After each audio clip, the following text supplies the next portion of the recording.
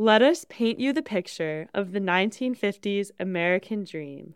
White picket fence, 2.4 kids, backyard in the suburbs. Attractive home of John and Margaret Bryant, the home they've always dreamed of, the happiest investment they have ever made. And most importantly, a car. That takes you anywhere you want to go. The Model T. Strong, sturdy, with a will of its own. When Henry Ford's Model T first came out to the general American public, it was the epitome of all values of personal freedom. Rather than being confined to the schedules of your local tram, you can now just hop in your car, drive to work, and quickly come back. If you were in the mood for it, you could even also go on a spontaneous, fun, night drive. And to this day, Americans love their cars. For me, personally, having grown up in the suburbs with first-generation immigrant parents made owning a car for others like us a symbol of fortune, luck, and basically everything good. With it came the promised American ideas of independence, freedom, and most of all, speed. But it comes as no surprise that cars, including yours, are massive polluters. For example, in the Bay Area alone, the MTC, which is our local Transportation Services Commission, determined that 40% of all greenhouse gas emissions in 2022 were from transportation. That's a pretty big number.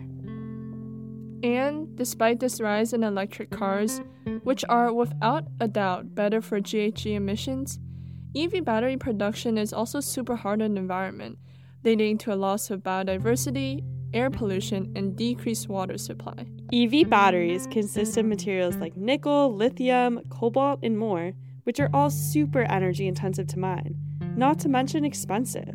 So yeah, we can definitely do better. But what we're dealing with here is that not only is your car bad for the planet in the long term, but it is part of a larger, more urgent issue of pedestrian fatality. After all, the United States has 4 times more car accidents than any other country in the world.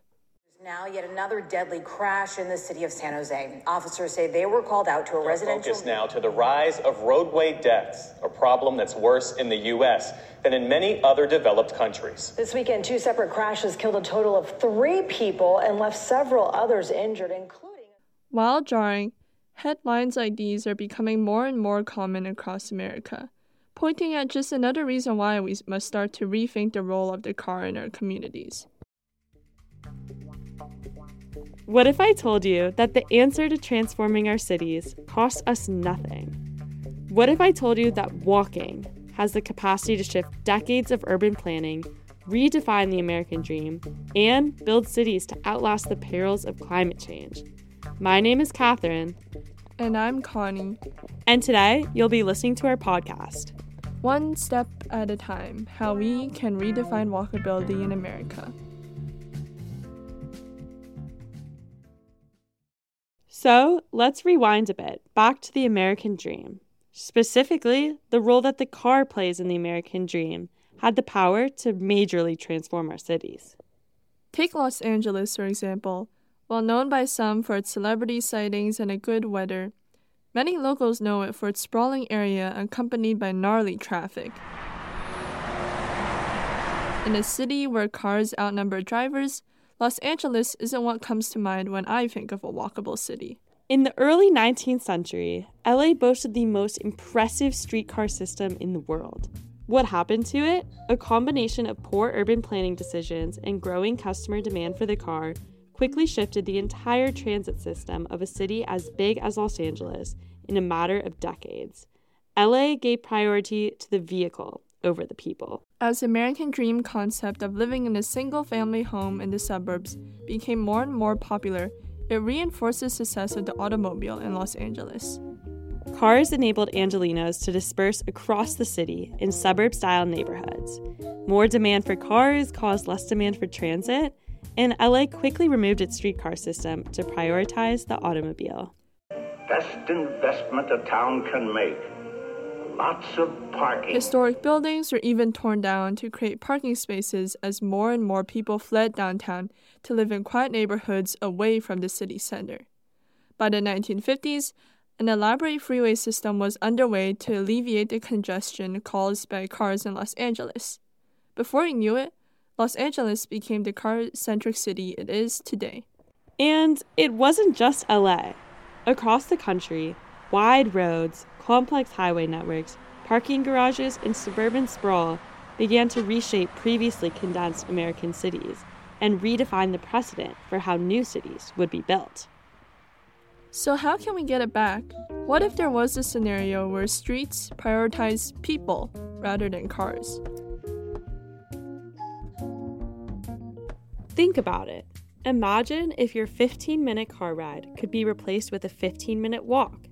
Bumping into neighbors would lead to an established social community, the extra exercise would provide countless health benefits, and air and noise pollution from vehicles would be drastically reduced. While the utopian walkable city may sometimes seem impossible to implement, communities have been able to transform currently car-dominated areas into ones that favor pedestrians. The seemingly radical idea of removing cars from streets did happen in New York, with much success. The catalyst for such change? The global COVID pandemic. During COVID, many of our communities closed off streets to through traffic to encourage outdoor gathering during the pandemic as a part of Open Streets initiatives. For those of us who have tried everything we can to have put COVID-era memories out of our heads, Open Streets are a program that barricaded previously car-dedicated streets for pedestrians and dining. 35 of the 50 states closed off traffic through programs similar to Open Streets. Personally, I can still remember how it impacted a street in my neighborhood. Tables and chairs encroached onto the asphalt in front of restaurants. Families spent more time together outside, and the sound of laughter and conversation replaced the sound of honking and engines.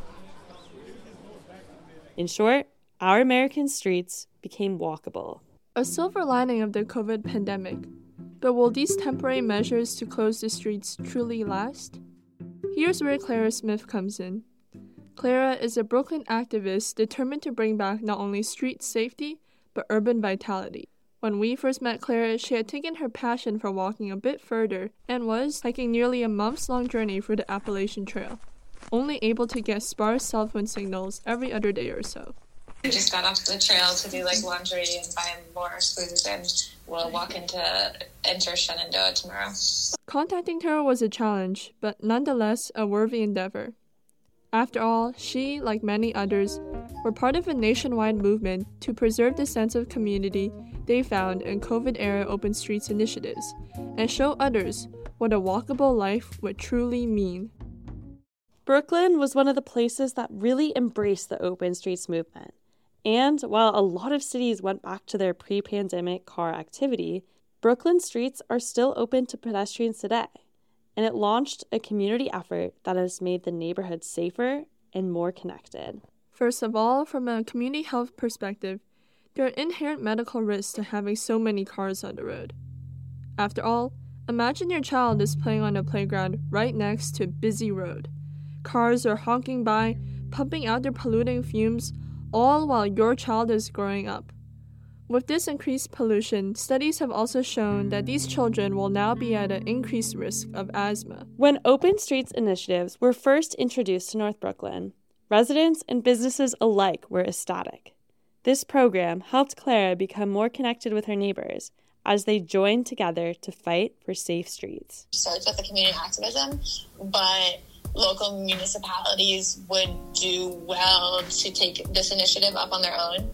Studies have shown that when you take curb space and replace the parking space that's there for cars with walkable areas or bike parking, that businesses actually get patronized more because way more people can access a business.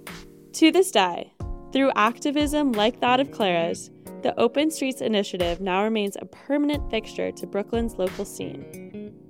And we just got the Department of Transportation just announced last week that they're redesigning the road, and it's like one of the most radical changes under the Eric Adams administration for street design that we've seen. And it's like amazing to see that change. So stuff like that's really exciting. This story of Open Streets initiatives seems to be a major success story for people reclaiming the streets from cars and inspiring walkability in American cities. But at a certain point, is it enough to just close off local streets to cars? Or perhaps is it now time that we finally acknowledge the elephant in the room? After all, we have to remind ourselves, no matter how many streets we close off, America's infrastructure is still built for cars. In order to see lasting change, we need to think on a bigger scale.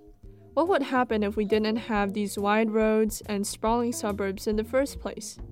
What if walkability wasn't confined to a handful of streets transformed by initiatives like Clara's? To get away from our car dependence, we need to consider redefining the American dream. What it means is that we should have, as much as possible, compact communities where you can live, work, get outdoors, commune with nature, do everything you need to do and not have to go more than a relatively short distance from the center of the communities. That was Dehon Glantz, a Stanford professor and urban design expert. He recognizes a shift in the American dream and what the average American citizen wants when they imagine their ideal lifestyle. Glantz is a part of a broader movement of revolutionary urban designers advocating for this idea of smart growth. So, what does that mean? Smart growth focuses on building accessible communities and presents itself as a sustainable alternative to suburban sprawl. But if you can get a bunch of people to live instead of in a suburban sprawling kind of environment where you have to use the car for literally everything you do when you walk out your door, if you can create livable, more compact communities, that's when you really move the needle for climate change. So, does a fully walkable community need to be on the scale of Manhattan? Tall, dense buildings, limited green spaces, and people hustling everywhere? Not necessarily. It's whatever scale of urbanism a community has, is that it tries to be as compact as possible. So, this doesn't just apply to people in urban areas. People living out in the country can have smart growth too. Like Mendocino or tiny, very small communities, beautiful, very rural, not at all what you'd think of as urban, but it's compact. It's about compactness, not about size. Breaking it down, smart growth means building multi-use developments, which could include restaurants, grocery stores, diverse housing options, basically all your essential community spaces in one compact place. It's not about whether you live in a huge skyrise apartment in a big city, but rather that you live in a community that is centralized. I've always puzzled why there's been such resistance to this concept of compact communities, because it's really all about choice. So instead of only single-family homes, you got to allow for townhomes, and you got to allow for multifamily, and you got to allow affordable housing. Because smart growth doesn't rely on everyone having to live in small apartments. It's about increasing the choice of the type of housing available. What Glantz is saying is that smart growth, in many ways, is also about providing opportunities for everyone in America. Creating a truly walkable city is dependent on increasing types of housing, especially affordable housing, in our communities. At the end of the day, creating these compact communities will also have profound implications on our own happiness and sustainability as well. There's an inherent joy in being connected to the community around you, especially if that comes along with safer streets, with less pedestrian traffic accidents, cleaner air, and more sustainable cities.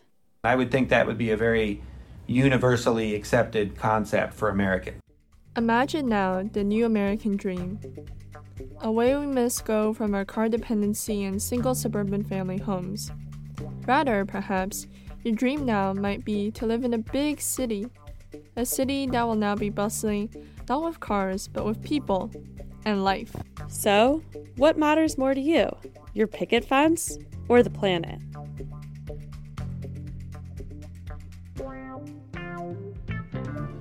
You've been listening to One Step at a Time, How We Can Redefine Walkability in America, which was written and produced by Catherine Dickerman and Connie Hong. Music was used from Blue Dot Sessions, the Free Music Archive, and freesound.org. Many thanks to our professor Laura Joyce Davis and the Stories to Save Our Planet class for feedback and support. Until next time,